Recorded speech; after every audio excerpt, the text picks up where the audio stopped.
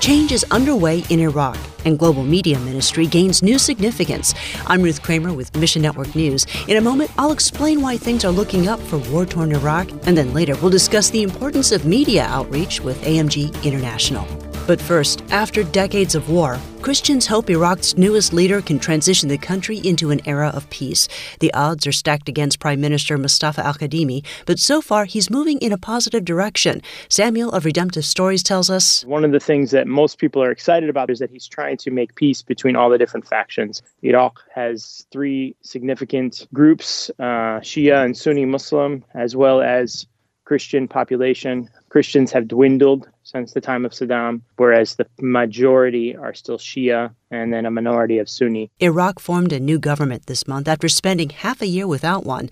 Hundreds were killed between October and May in the anti-government protests. Al-Kadhimi is taking a markedly different approach than his predecessors in dealing with protesters. One of his first decisions was to release the majority of the protesters that had been incarcerated. He has been trying to bridge the gap between the two sides and try to see the issues that the protesters were fighting for and speak into them. Join us in praying wisdom for Iraq's believers as they navigate new government, terrorist threats, and COVID-19. Even in the midst of the lockdown, the church is responding and communicating hope to its people, and we're seeing unprecedented results through social media, and that is exciting. Next, we often encourage Christians to pray that people would turn to Christ in Muslim-majority countries.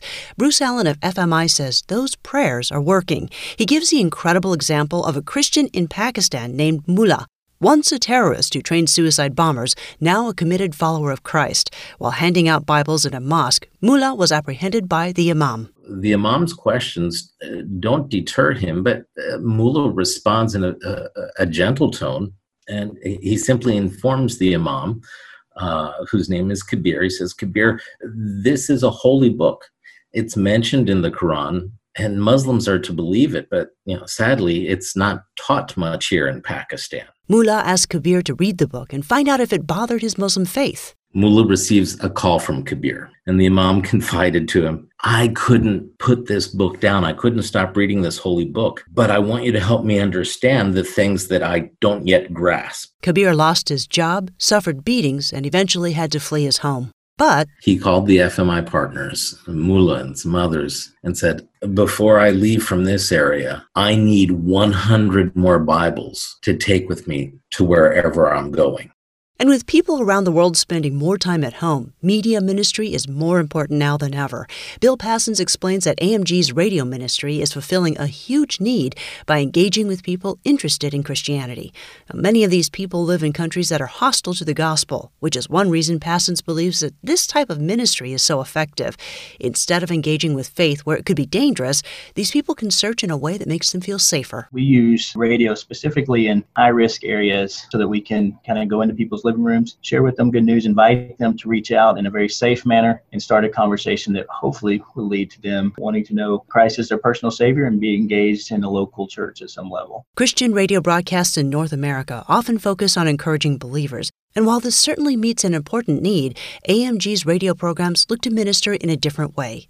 They aim to share the good news with people in need of hope. We have a specific focus and a desire to see people evangelize, to see people who have questions about who is Christ, to be able to listen and have those questions answered and at least start the conversation. Pray that those who are listening to the broadcasts will open their hearts to the truth. Find your place in this story at missionnews.org. And thanks for listening to Mission Network News, a listener-supported service of One Way Ministries. Sometimes we need the tales of the impossible to be reminded of the adventures that build our faith. This month, Bibles for the World is offering the free book called The Dime That Lasted Forever by Rochanka Padaiti. Each true story reveals an amazing journey of change when the love of God takes over. Get the details and sign up at missionnews.org. That's missionnews.org. I'm Ruth Kramer.